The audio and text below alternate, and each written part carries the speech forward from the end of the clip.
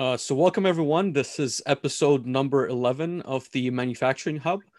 This month's theme is talent. So we're going to be talking with different individuals about the topic of talent. Today we've got Jordan Humphreys with us, and he's essentially a recruiting specialist who works with a lot of the automation people that we're all connected with, a lot of different companies. And so we wanted to explore the topic of talent with him as the expert in this domain. And so, Jordan, if you could introduce yourself a little bit, talk about yourself, but also the company that you're currently have founded and are working for. What do you do? How do people maybe reach out to you as well? What kind of services do you offer, both for corporate recruiters or corporations in general, and for individuals? Yeah, absolutely. Well, thanks you guys for having me on the show. It's great to be here. Love what you guys have done so far, and hopefully I can add some value here on the talent side. So introduction, 2015, I started in recruiting. Nobody gets into recruiting on purpose. It's kind of the joke us recruiters have. We all kind of fall into it one way or another. I had always enjoyed working with people, had an opportunity to join a team that was being built here in Indianapolis. So I got in what was called a sourcer position. So basically, I'm just sourcing candidates for the recruiters, good fits for possible jobs. That's where actually my first role I was helping them was for a PLC engineer at an airport here in Indianapolis. And I remember, sitting down with the recruiter, and I said, you're going to look for PLC guys. I looked at it and said, what's a PLC? And he kind of had that thought. He looked in his eyes like, oh boy, here we go. So it was kind of my introduction. And it didn't take long. And I knew I wanted to be a recruiter, wanted to be in this, work my way up. And so in that process, found a couple of different job avenues, trying to find my niche, so to speak. Was in healthcare, did a little bit in life sciences, but then I did a little bit in technology, which led me to, in 2018, joined a practice that was trying to grow their automation and controls side. So I had said, I had done a little bit of that before, know my way around a few of those conversations. So we came to an agreement that that's what we were going to try and do. And that's where it really took off for me. One of the big things was, as a recruiter, normally you have job boards that will aid you, Dice, Career Builder, Monster, you name it. But at this one, I only had LinkedIn. So at that point, I didn't have LinkedIn, but maybe a couple of hundred connections, didn't really use it all that much, didn't really know. So at that point, it was like, hey, I got to jump in and get good at this. So I knew a little bit about LinkedIn, knew I needed to build kind of a community, a network, so to speak. I had seen recruiters on LinkedIn before. And always, being in sales, the thing that's pounded into your head is don't be like everybody else. Don't sound like everybody else. So I looked at the approach that was going on in LinkedIn and how recruiters were using it. I looked at other people and how they were using it and being successful, whether it was business to business, corp to corp, selling to retail. So I tried to mash those in together and build a network that not only was I using it for recruiting, but I was using it for the community, automation and controls. I really liked getting back into it, wanted to sink my teeth into it, meet some people, build some relationships, conversations. So I was forced into LinkedIn and getting as much of it as I could out of it. And that's been the big game changer for me. I don't know if my internet connection may have cut out. Can you guys hear me? We've heard Yes. you well. I think your image cut out a little bit, but Okay. it froze, but the voice came through. No All problem right, there. great. And so So fast forward, yeah, go fast ahead. forwarding to today, I think there's a lot of really interesting movements in the manufacturing automation space specifically. I was curious to maybe get your opinion on what you're seeing when it comes to the current talent pool, and maybe expand about Again, like some of the numbers that I've heard is that manufacturing is projected to grow like 30% this year.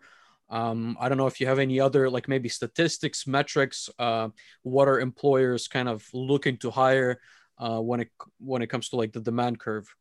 Yeah, absolutely. Yeah, automation as a whole is really burgeoning right now. I've seen it. I'm trying to think of any industry now. O&G is its own kind of animal, if you will. They've got some regulatory, and COVID has hurt them, and so they're still trying to find their way back. But that's an up and down industry, anyways. But all other industries are really trying to squeeze automation and the potential of it now. Before COVID, automation was talked about, was being used as a tool. The problems were really selling it to C-suites, what the ROI was, getting them to buy in. But now with COVID, it has really pushed the digital transformation, as far as, sending employees home that didn't need to be there. What do we do now? Remote work has pushed a lot. We used to have a non-remote workforce. Everybody was in the office. Well, now, that we've been out for a year,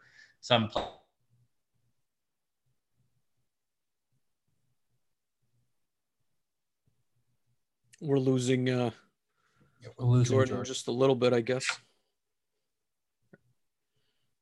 That's interesting. It's like the image freezes and then catches up at some point. Sorry. Yeah. Continue. I think you're back. I think I'm back now. Yeah. So yeah, automation is booming. Can you hear me? Yes. Yep. Okay. So automation is booming. It seems like a lot of people that had corporations that had money to spend on CapEx were holding on to it. And now that we're starting to come out of the fog, return to normal, whatever you want to use as far as COVID goes, it's on. We've got this money. We need to spend it. We've seen ways that we can improve our efficiency, lower our costs, be more, or I already said efficient, but let's look at remote workspaces, having people being more digital presence. It's really pushed things forward. So you're seeing it. I've seen on all fronts. People are looking at CapEx, legacy retrofits, whatever they can do in automation.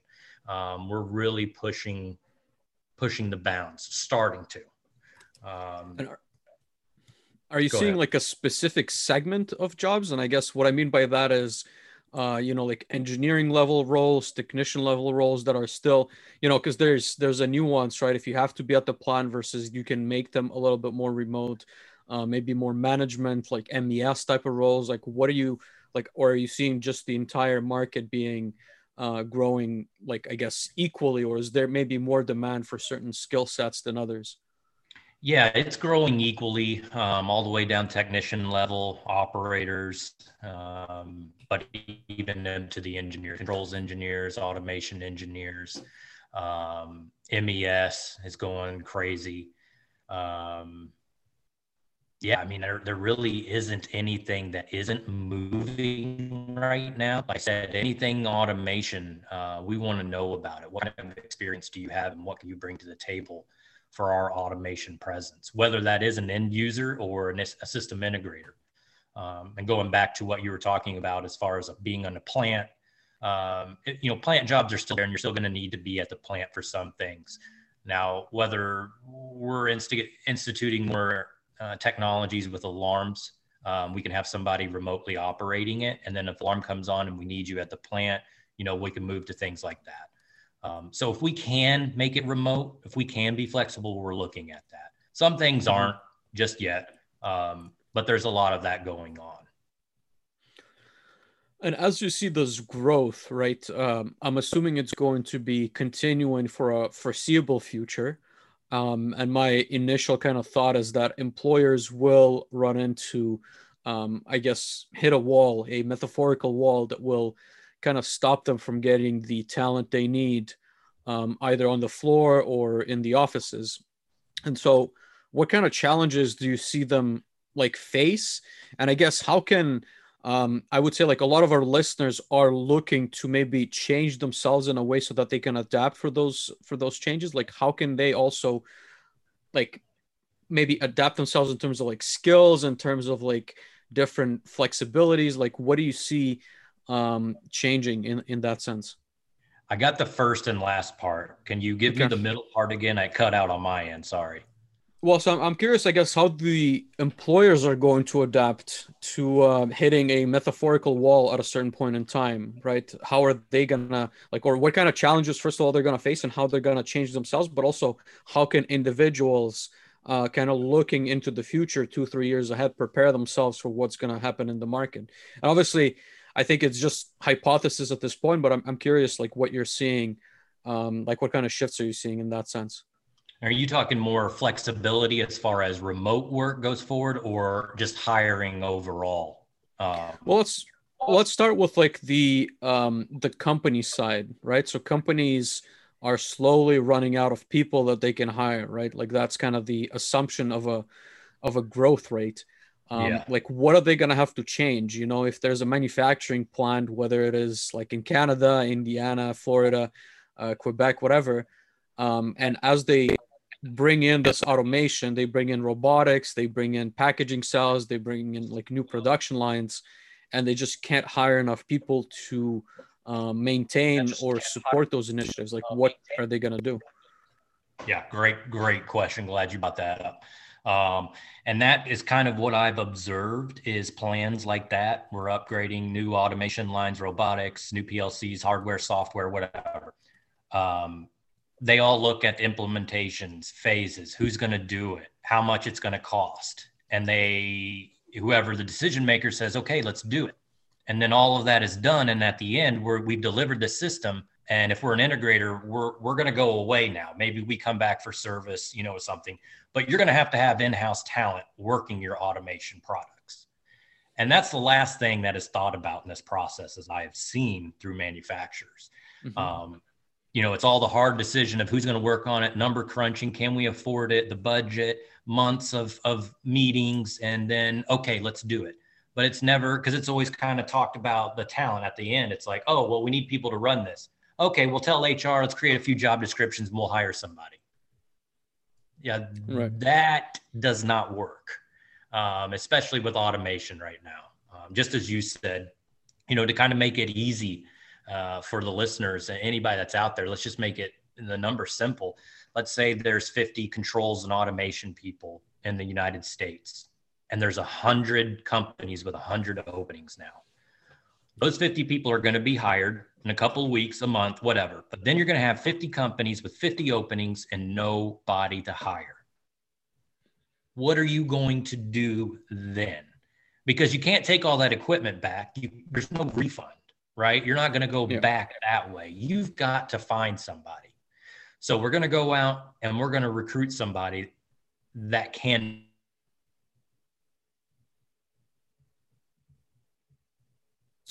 We lost Jordan again. I think he might do this on purpose. He's like, I'm about to say something really good, and then I'm just going to meme my way through it and hope that I sound smart. Can you hear me now? We've got you back. So okay. You're about to make a really good point about how, what happens. You cannot return equipment and software. Yeah. So you got to have somebody working that. And so if there's no automation or controls engineers, what's the next level? What are we going to do? Do we go with someone that's an electrician and wants to get into controls? Do we go for our machine operators? Anybody that shows inclination to wanting to learn this stuff? What do we do? So I've seen a couple of companies that have been forward thinking and have started and seen that and are training their own people. Bringing in entry-level people and really training them up their way, how they do approach projects, their way of working it. And I think that's the best thing to do right now, because we're not going to be able to replace the workforce that's retiring now and into 10 years, the baby boomer generation. And there's not enough people going through college and associate technical degrees with experience. So when the cupboard's bare, what's the next best thing? And that's what a lot of people are, need to ask themselves and look downstream 5-10 years and say, what is this? How are we going to fix this? That's a big thing for this industry, because the talent is limited. And as automation grows and the demand grows, there's only a finite amount of resources.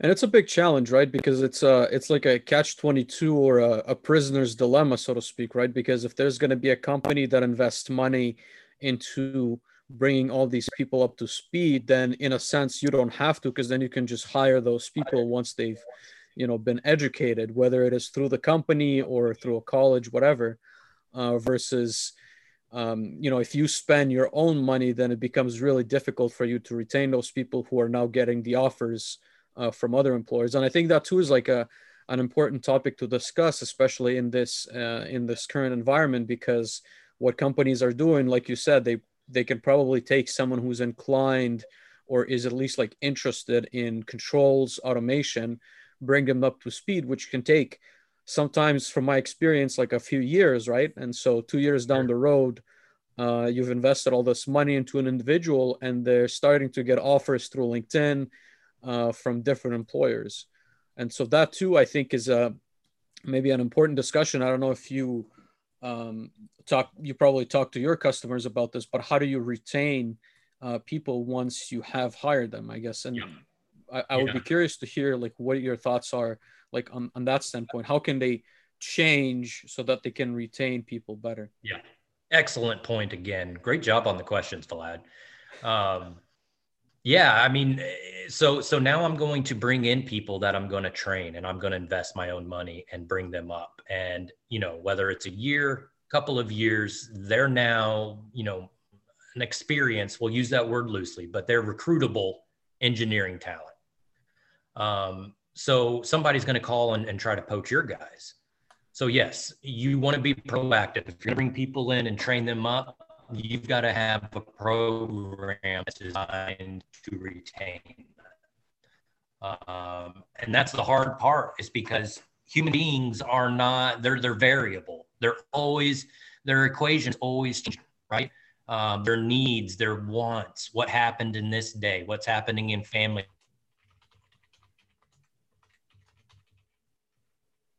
We have briefly lost Jordan. And while we're waiting to get Jordan back, I will make the comment of one of the important things, both to hire the best talent and to retain the best talent, is to be an employer of choice. And I feel like we've kind of danced around that a little bit. And that is kind of the holistic view of what are we going to do to make sure that we bring the best people in?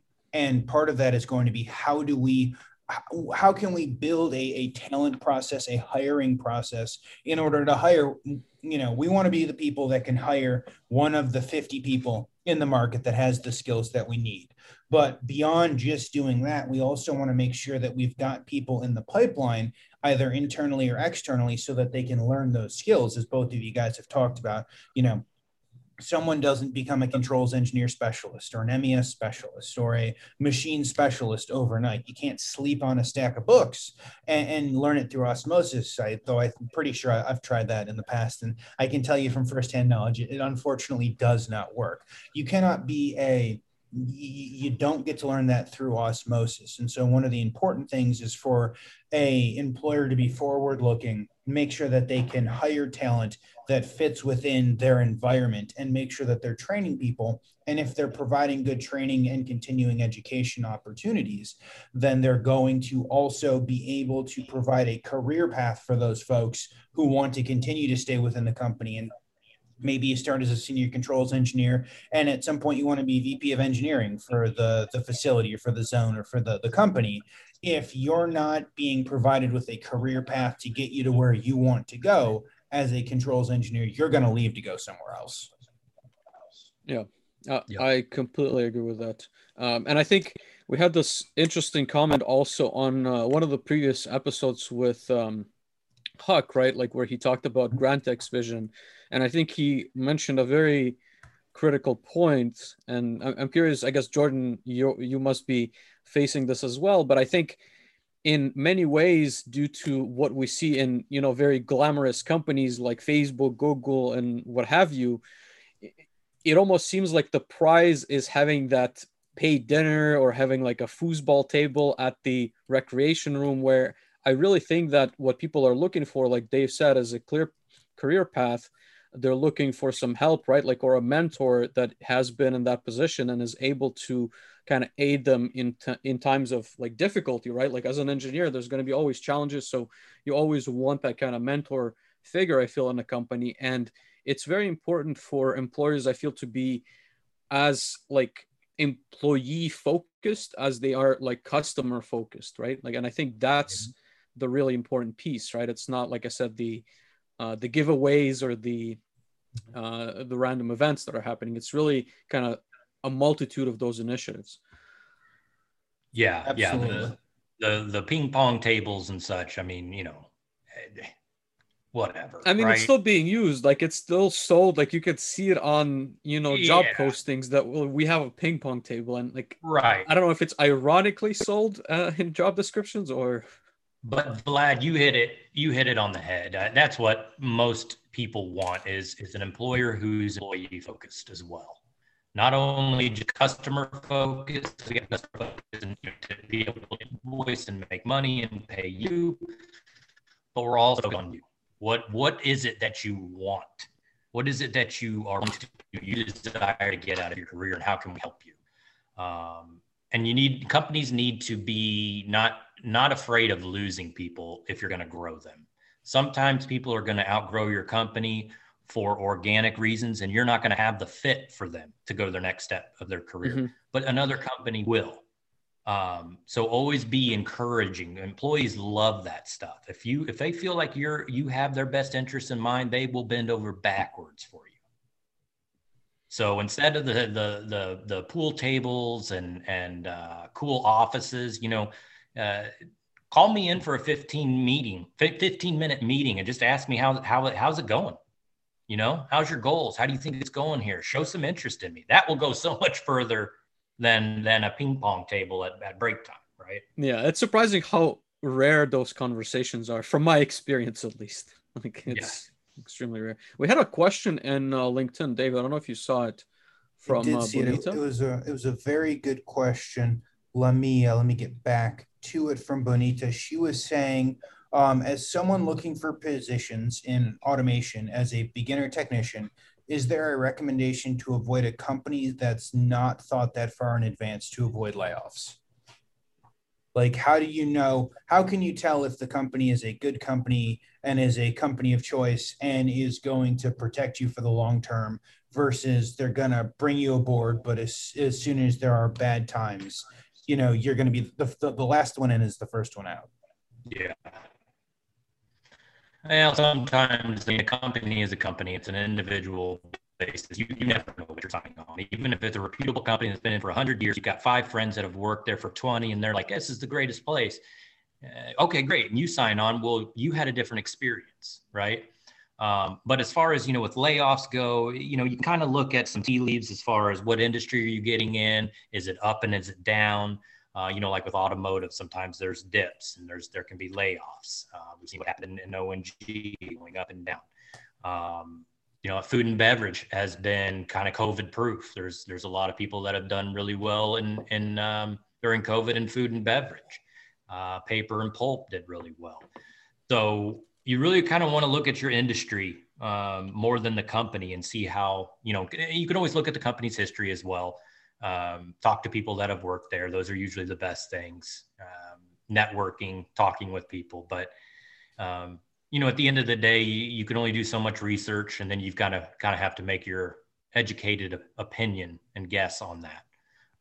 Yeah. I agree with that. I think asking the right questions, obviously you don't always have the opportunity to talk to people, within the company before you kind of interview, and you have a very limited amount of time. Yep. But I feel I guess like one question I personally always ask is like, why are you hiring for this specific position, right?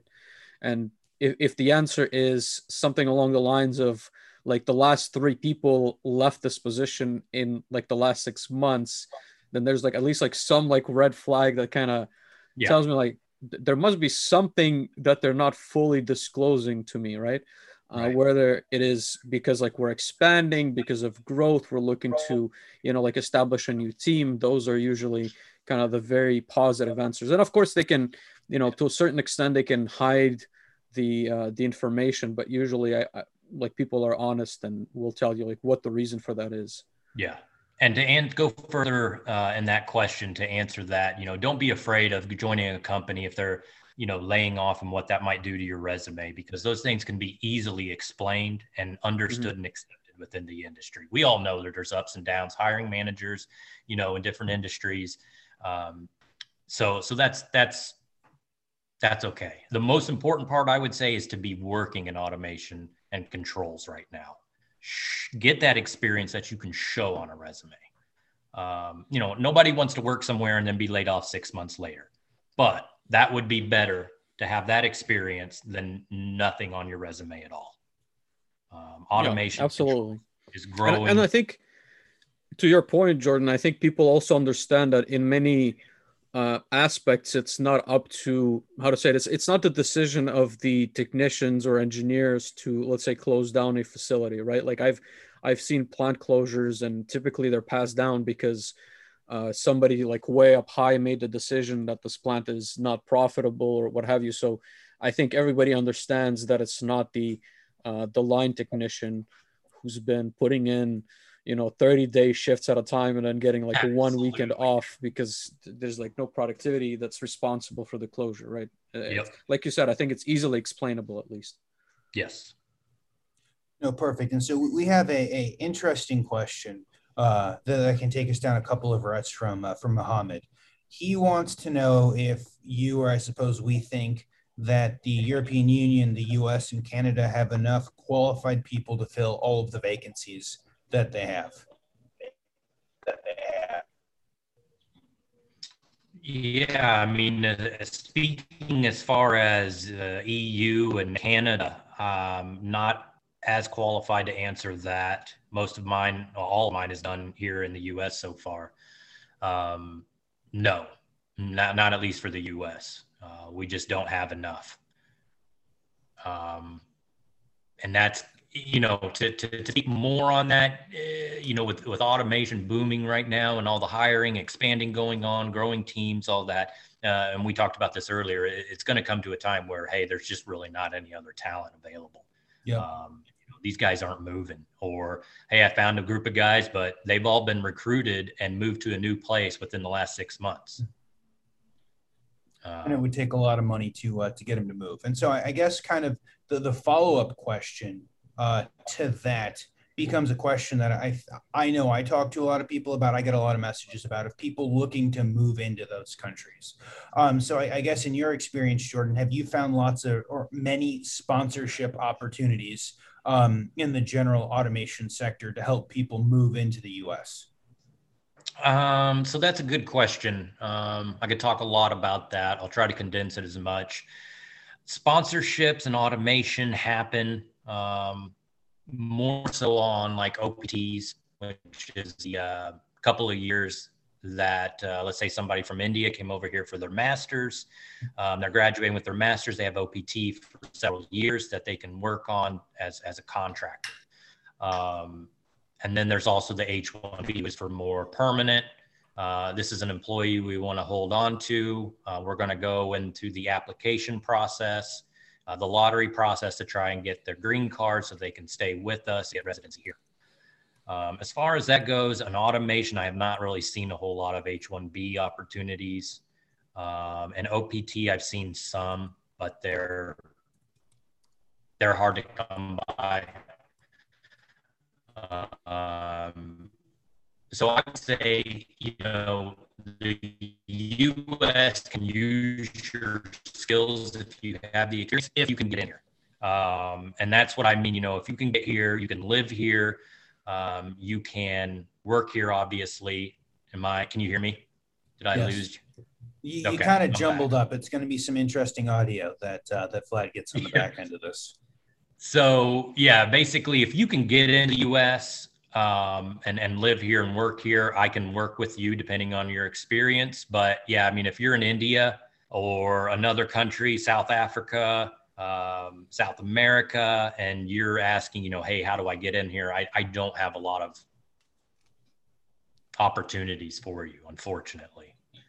The way that's more of a custom or an immigration issue, I think that we would have to go down and talk about that. But when the talent is all used up, American talent, and we have people here that can work on OPT or H-1Bs, I think we're going to need to look at that and opening up and becoming, less restrictive there, because we're going to need to use that talent here. Yeah, I would agree with your statements, Jordan.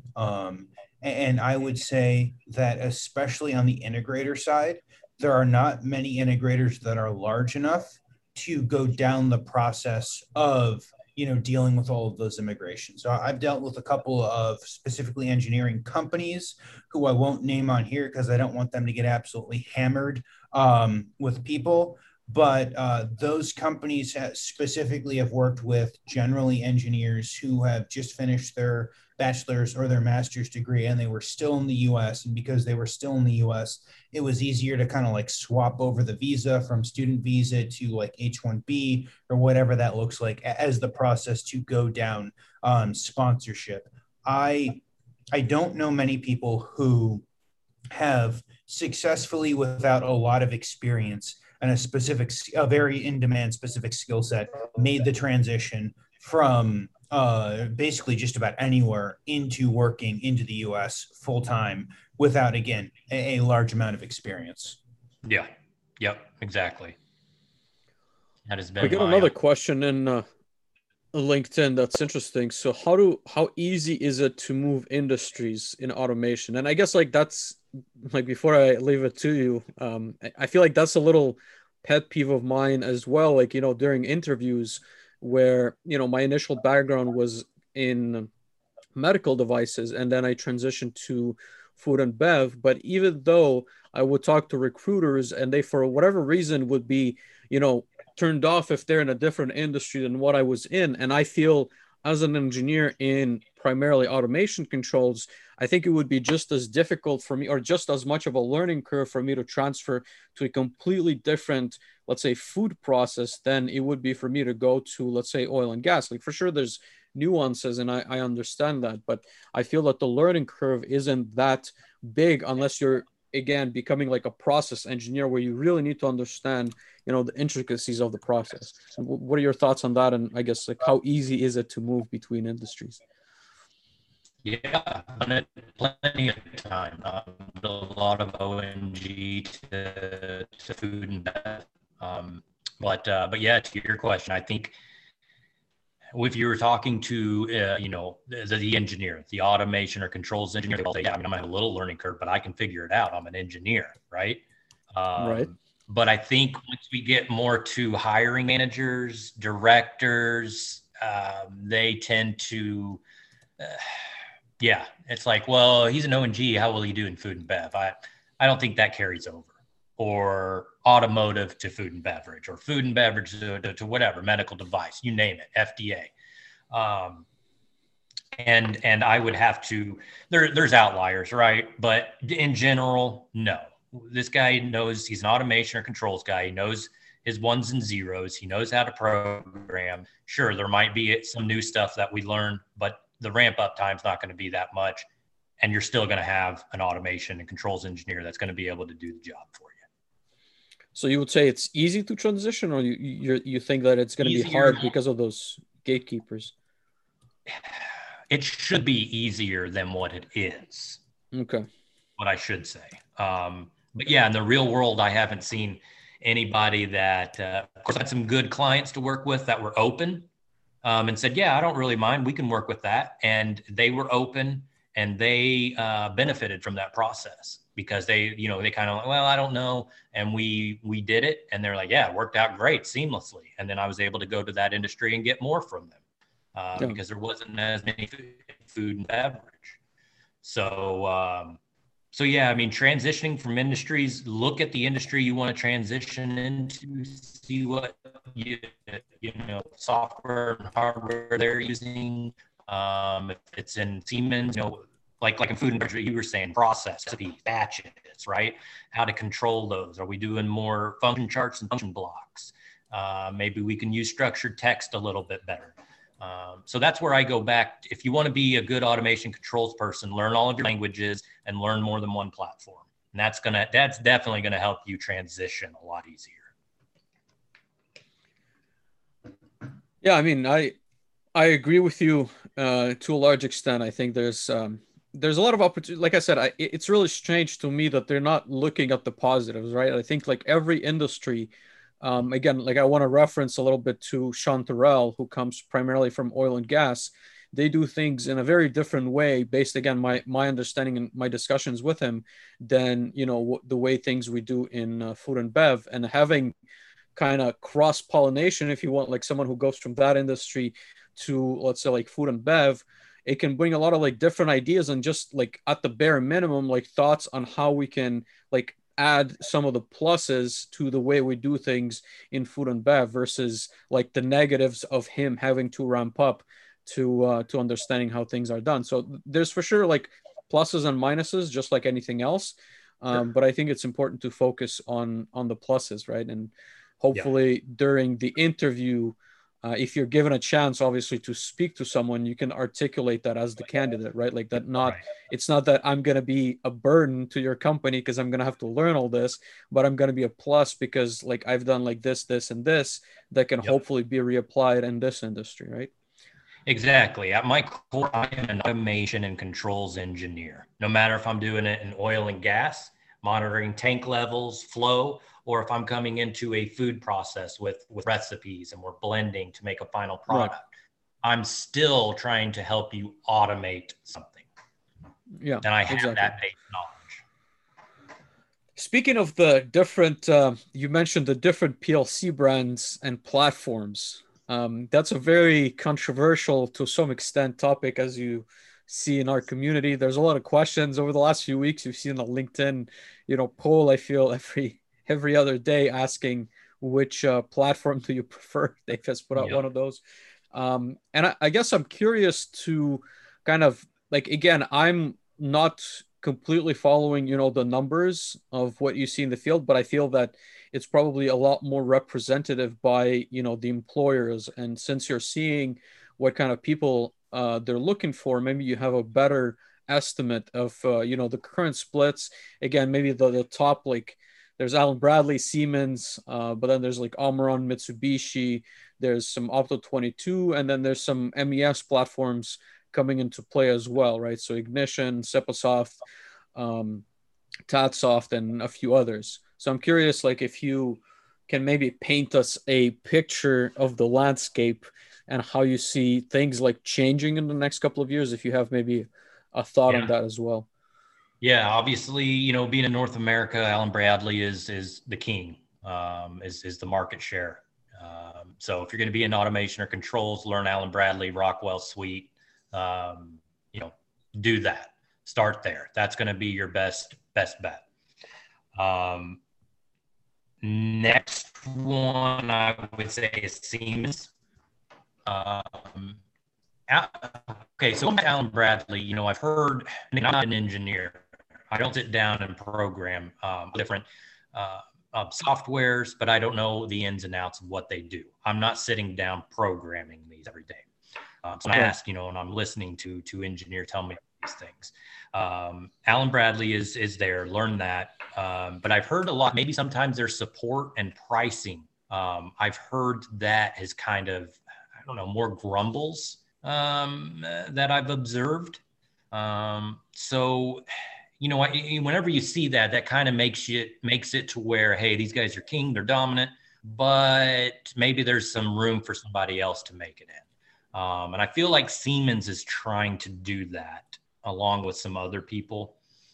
Siemens, I have seen it's still clearly a number two, but they're gaining traction, especially in automotive, very well used in food and beverage. Like I said, the function charts, function blocks, and recipes and batches. There's some really cool things you can do with that. So Siemens is starting to get more of a market share over here, obviously doing really well in other countries in Europe. So they kind of play in their major sandbox over there and try to get some North America market share, whereas Allen Bradley can, trying to do the exact opposite thing. But the other ones that you said are kind of interesting too. I've seen some polls, and of course, you've got your Omrons, Mitsus. There's even some smaller ones that are made, out there, like Toyo Puck. Toyota uses their own. Those are always popular. But what I've seen back off has been one I've seen gaining traction. What was the other one? I'm trying to think. Maybe Automation Direct. Automation Direct is good. There. I've always heard of them in colleges, training. A lot of people have. They're very similar to Allen Bradley. So a lot of people are cutting their teeth on Automation Directs. But Beckhoff, B&R is gaining some popularity coming over here. Lupe up in the Northwest has a lot of B&R people. They've leveraged that really well. But I do see it gaining here as well. There's some new technologies out there. We'll see as they come apart. They've got a lot to work with coming up against Allen Bradley and Siemens, obviously, with the big boys. So how much market share are they trying to cut in, and how much competition do they have for that market share? That'll be interesting to see how it goes. But some of these smaller companies that engineers are getting to play with, they're liking it. They're liking some different techniques, different features that they have. So it'll be interesting to see what happens in the future. Based on that, I guess, I'm curious. Let me formulate a concise question. So if you're looking to enter automation, right, and you're, again, I would place myself in my own shoes, right? As an electrical engineer, I had zero exposure to PLCs through my university, right? If I'm looking to land a job, and perhaps it is on Allen Bradley. Sorry to cut. Did you hear any of that? You were just getting ready to... Okay. So let me start over. Question. Right, sorry. Let me start over. I guess I'm going to have to keep it short. Okay. As an electrical engineer, I had zero exposure to PLCs in college, right? Yeah. If I'm looking to get into automation, perhaps on the Allen Bradley platform, and I really cannot afford, the hardware and the software, what are your thoughts on learning on a different platform as demonstrating my capabilities, and then going to interviews, talking to somebody like you to land an entry-level job as an automation engineer? What are your thoughts on these different platforms and just cross transferability of skills?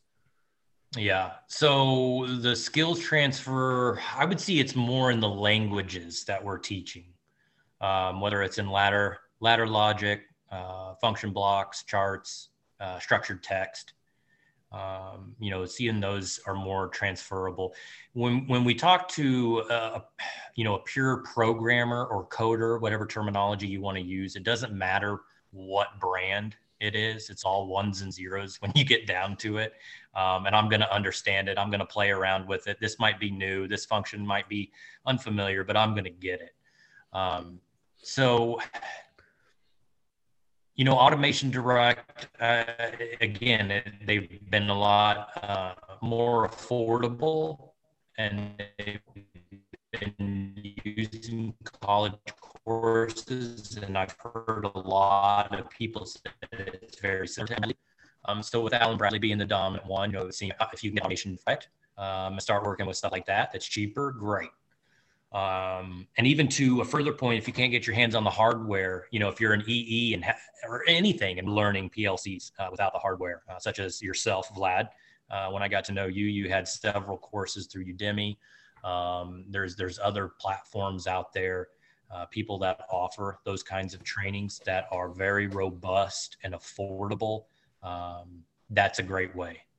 So if you can't, you're an EE, your college class isn't offering it, you can't get in, to learn these kinds of things, network with your local system integrator, see if you can get in there, on an intern, get in there after hours, get to know people. And if you can't get those kinds of opportunities, Go online, YouTube, Solus PLC. I don't know if did you go, are you doing the, is that still through Udemy or through Solus? Mostly through Solus, but I guess like it's always been a question on my mind, which platform to use. And one of my like goals for this year is to figure out a more, how to say it, accessible way to help people. Because I think at the end of the day, you still want to buy a piece of hardware to like maybe have something tangible to like touch. You can certainly learn a lot from emulators, but I just feel like PLC specifically, like if you haven't like actually put in like an input, you're just missing maybe the experience. And I'm exploring a couple of different options. I'm looking at Siemens, like Automation Direct, Opto 22, just like platforms that are a little bit easier to digest in terms of cost. But at the same time, like my concerns are, if people are learning on those platforms, how are they seen by recruiters once, those people hit the market, right? Because like I'm not going to tell a recruiter that I know Alan Bradley when I've clearly only studied on, let's say, a comment on CodeAssist, for example, on like a Raspberry Pi, right? So I'm going to be honest, like, listen, I've learned PLC programming, I've learned ladder logic, I've explored these different functionalities through CodeAssist, and here are some of my projects. And it's just because I couldn't afford the hardware and the software. And so I'm a little bit concerned, like how the employers might perceive that, is there going to be a greater barrier? And of course there will be, right? But at the same time, I would much rather prefer you having your hands on that hardware before I hire you. But that's a perfect world, and we don't live in a perfect world. Mm-hmm. And I think the scenario you just described is exactly what you would want to tell an employer on an interview. Of all, hey, here's my projects, here's what I've done, here's what I have done. I know that there's an obstacle as far as getting my hands on hardware due to cost, availability, but here's what I have done to try and make up for that. Showing those efforts go a long way, especially with a hiring manager. Yeah, I agree. But we had another comment. You bring up another good point with the adaptability, the use of learning a platform. Siemens, Alan Bradley, Automation Direct, whoever. With the future, when we don't have these 4-year and 2-year degrees, we need to make these platforms easier to learn, adapt, so we can have people programming quicker, if that makes sense. We have a comment. I guess one of the big brands we forgot is Schneider. So Schneider, I have actually seen a lot of their PLCs across different facilities, even in the US. I wouldn't say that they're the dominant, but I'm sure like top 5 for sure. Like Schneider has and really good drives as well, right? It's not just a PLC suite, but I've seen both. Yeah, no, for sure. I mean, like it's a challenge, right? Like it's between like learning a platform. I think we all somewhat understand that a competent engineer or technician, what have you, should be able to transfer those skills. But at the same time, there is a certain learning curve, to get familiar with the platform. And that maybe is a good transition to our next kind of segment that I wanted to talk about as well. So, Dave, let's hold up for a sec, Vlad. We've had a ton of absolutely fantastic mentions here in the chat that I feel like we need to get on here. Okay. Sandro, everyone's favorite project or product manager over at Festo, said it's our job to make automation and manufacturing cool and interesting so the younger generations are interested and we don't have to struggle years from now to find talent. We don't have to fake it. Automation is cool and exciting. All of us engineers have gotten excited watching an LED light up for the first time.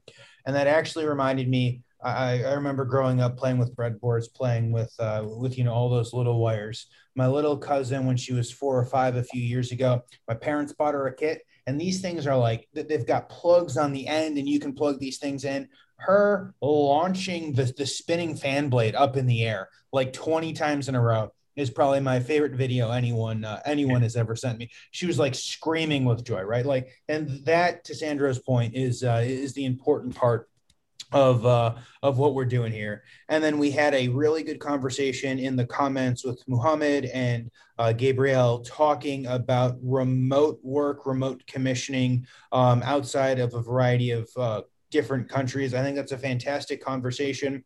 We may need to save that till the end. Vlad, I don't know if you were on the manufacturing happy hour that we had in the beginning of the pandemic when we talked about like remote FATs. Were you part of that? I Like might have been. a year I ago? recall something like that happening. Yes. So it was interesting. There are a bunch of different technologies that we've seen people use, and I think that might be a good topic of conversation to bring up for another episode. What Um, was the consensus really quickly? I honestly the, don't the the remember, but consensus was we kind of need to go that way, but technology doesn't necessarily exist. But there are like real wear goggles. There are now like a bunch of other software and other different opportunities that you can do. But at the end of the day, generally, someone always needs to be on site to make sure that the stuff is set up and to do kind of live troubleshooting. This is a hopefully reduce the number of people who have to be um, who have to be on site as part of that. yeah. We have a comment slash really short question on from YouTube. The person says, "Hey guys, great show. I just got a job with Rockwell Automation as an automation controls technician. Do you guys think I should Congratulations. invest in CompTIA Plus, Network Plus, Security Plus certifications? What are your thoughts, Jordan, on those avenues?" Say what So certifications? it's CompTIA Plus, Network Plus, Security Plus. But I guess like just to generalize, like different. I think these are like cybersecurity network Yep. type of Networking. certifications. What are your thoughts on that? Like, do you look at those as a recruiter for when you're looking at people? Definitely when we start to get into to the networking and communication protocol, cybersecurity, But the what OT. about for controls automation personnel? Like, is that something that adds value? I haven't seen it yet, um, but it's nothing that will hurt you. Mm-hmm. But it won't be, it could be something where you're because you got to focus, and they've got a job for you to do, right? And they want to make sure you can do that. So if they have some background stuff that's going on, some issues, or they've been thinking about hiring someone, you come in and do that for them, that's an added bonus. But yeah, I just haven't seen it in a controls and automation perspective be really beneficial. But and no means am I saying don't get them. They're just not a conversation mover in those particular positions as of now. Gotcha. Dave, any other things you wanted to plug in before I bombard Jordan with another series? Once we start, it's like, No. So we're going. So I would say specifically like on all the networking certifications, if you can get the company to pay for them, it's not bad to have in the back pocket. There is Yes. a whole new burgeoning kind of realm in automation of like the OT network engineer. And they want people who understand networking, but also understand automation because the IT side, the carpeted side, if you will, is very different from the uncarpeted side, the OT plant floor side. And so because that, we are certainly seeing, some benefit to that. And certainly if that's something that you're interested in getting into, then, and especially if you can get your employer to pay for them, part of that continuing education, if you can show something substantial, that's never a bad thing if it interests you. Right. Yeah. Down the line, if you want to verge into OT and networking, it's going to play great. And like Dave said, if you can get your employer to pay for it, awesome. And that kind of goes off into, you were asking earlier, any certain sectors. And one sector I've seen blowing up is the OT ICS world and automation. And that kind of gives us, the two people that we're looking for, either an automation engineer that knows some cybersecurity and can kind of do that and dabbles in it, versus we need somebody that's OT and IT specific. But we do need.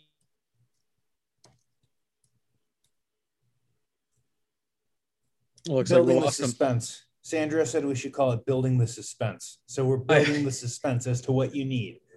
I have a Stay feeling tuned. everybody like checks their own connection, once this happens. I did. 'Cause if I was like a viewer, then I'd be like, oh my God, is my internet down? So Yep, Sam went had out mentioned again. okay, Sam had mentioned in the comments that we weren't saying anything. So Jordan, please continue with your life altering thoughts. Basically, I agree with you, Dave, as scary as that is. Yeah, if you want to get those, go for them. If you can get your employer to pay for them, awesome. And if you want to get into more of the networking side and cybersecurity, it's going to pay your dividends down the road. Yeah, I mean, I'm curious how that side of I think there's very few discussions about the specifics of cybersecurity. I think everybody kind of wants something, and I remember now that Dave had launched a question on this, right? And again, from my experience, I've seen a lot of conversations about it at the like executive/upper management level.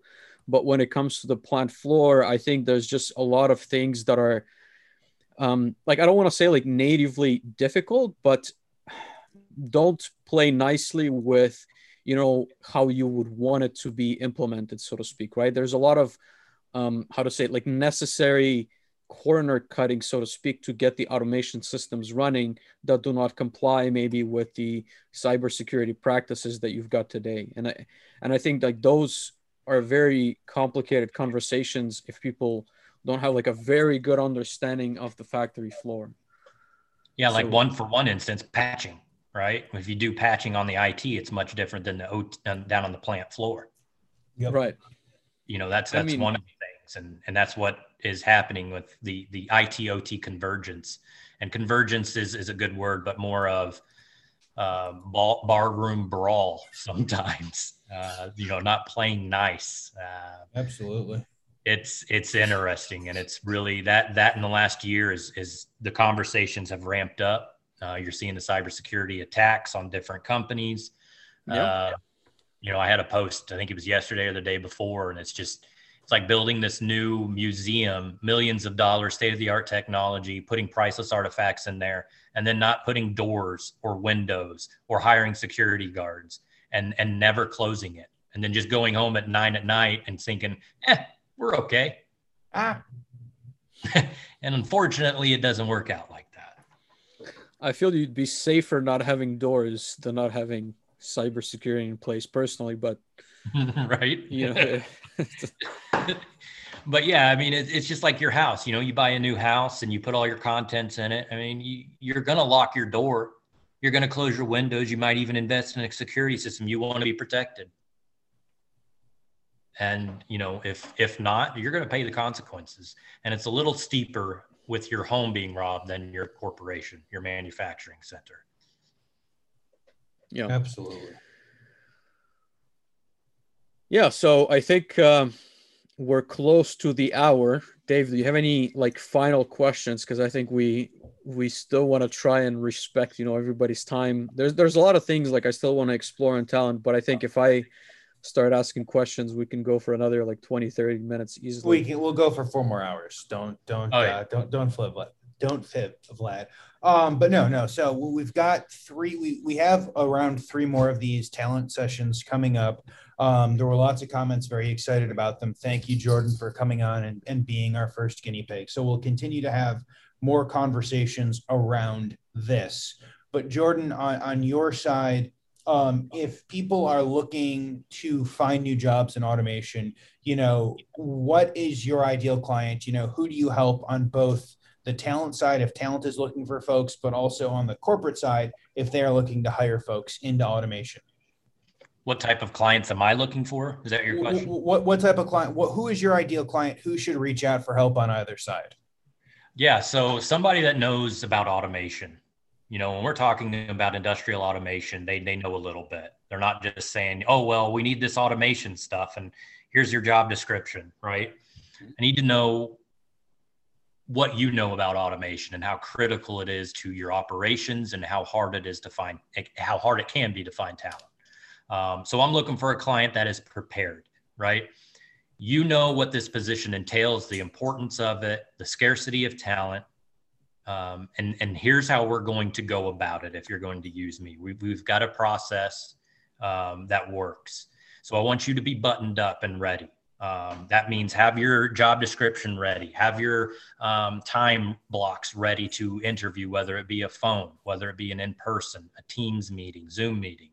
Have all of your decision makers that are going to make the decision on it be available. Try to have them all in one conversation. If you got 4 people you're going to talk to, don't have 4 individual meetings.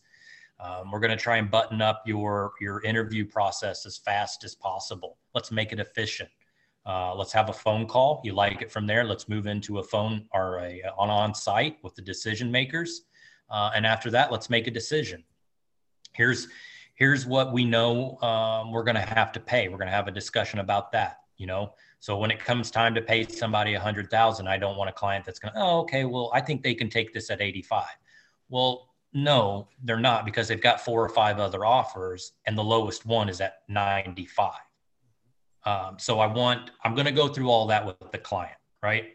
And if they know what they're getting into and they let me help them, they're going to end up with a speedy, efficient process that gets them the talent that they need to move their operation forward. So when I talk to clients and they are not ready, it's a jumbled process. It takes a long time to get feedback. Those are not the companies that I want to work for, because those are the companies the candidates aren't impressed by. Mm-hmm. They want to see your job process. The best companies do a phone interview and then move to a final interview, whether that's Teams, whether that's on site. I'm going to fly you in, or you're going to drive over here. You're going to meet with us, spend a few hours. Great. And by tomorrow, we're going to have a decision whether we're going to offer you or not. And if we are going to offer you, we're not going to beat around the bush. We know what it takes. Here's what it is. I like it. I'm looking for it. I wish that's how my processes went when I was interviewing. So yes. And that's always where the work comes in, right? That's where you've got to work with your client and develop them, work with them as much as they might be working with you. Maybe they don't know the best process or the best way to attract this kind of talent. Whereas I do this all day long. And if you let me help you and guide you there, I can get you there. But the hard part right now in getting talent is getting your name and your company out there to know anything about you. I can bring that to different talent where your marketing isn't going. So when I go out there and I find these passive candidates who are ready to move on, know that what I'm doing, and let's be buttoned up, let's be prepared, and let's move. But that's always the hard part. Right. Can be. No, Jordan, beautiful. Where can candidates perhaps, find some of the postings or the jobs you're currently working on so that they could reach out if there's a match? Yeah, currently I do everything through LinkedIn. Okay. So search me, Jordan Humphreys, on LinkedIn, connect with me, follow me. I'm one of the more open people. If you're in automation controls, I'll connect with you. Let's talk. If I can't represent you for whatever reason, there's some people I can't represent. When clients hire me, they pay me. I'm not cheap.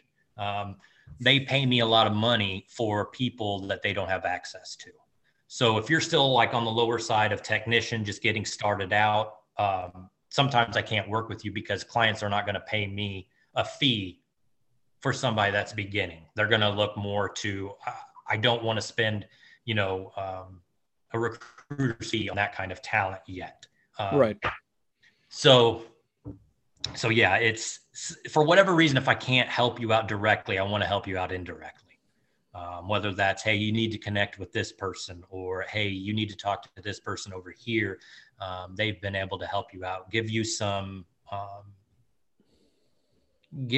resources to help further out your career, whether that's Solus PLC, hey, I've always been wanting to learn PLC and Allen Brad. Hey, I've got the resources for you, several of them, right? People that I know.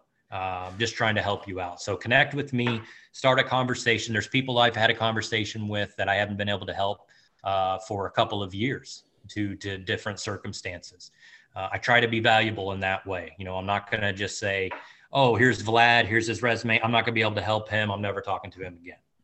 No, I want to be able to be there and help you, not only place you in a new job, but be there as a resource, not only for you, but for the community as a whole.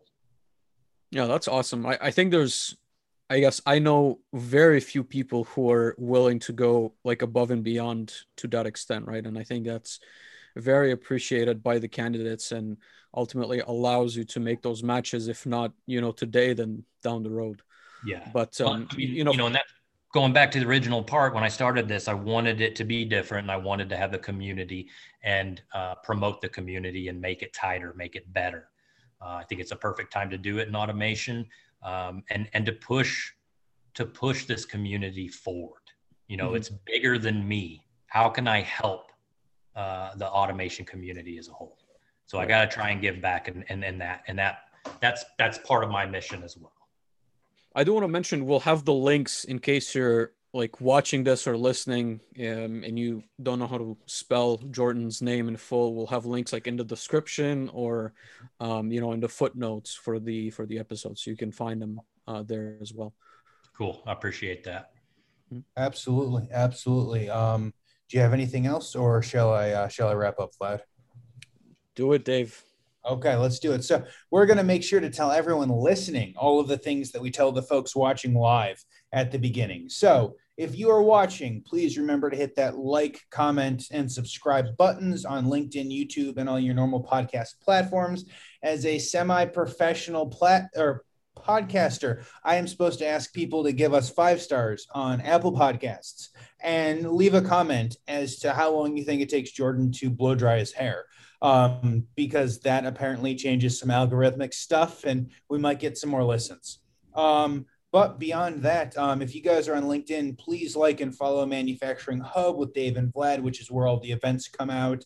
And then we are online at manufacturinghub.live. Until next time, we will see you guys just about every Wednesday at 6:00 East Coast time. Thank you again, Jordan. Really appreciate. Thank you again, guys, for having me on, and all of the people that participated. If you got any questions, hit me up. Absolutely. Thank you guys very much. Until next week, we will see you then. Bye-bye. Bye.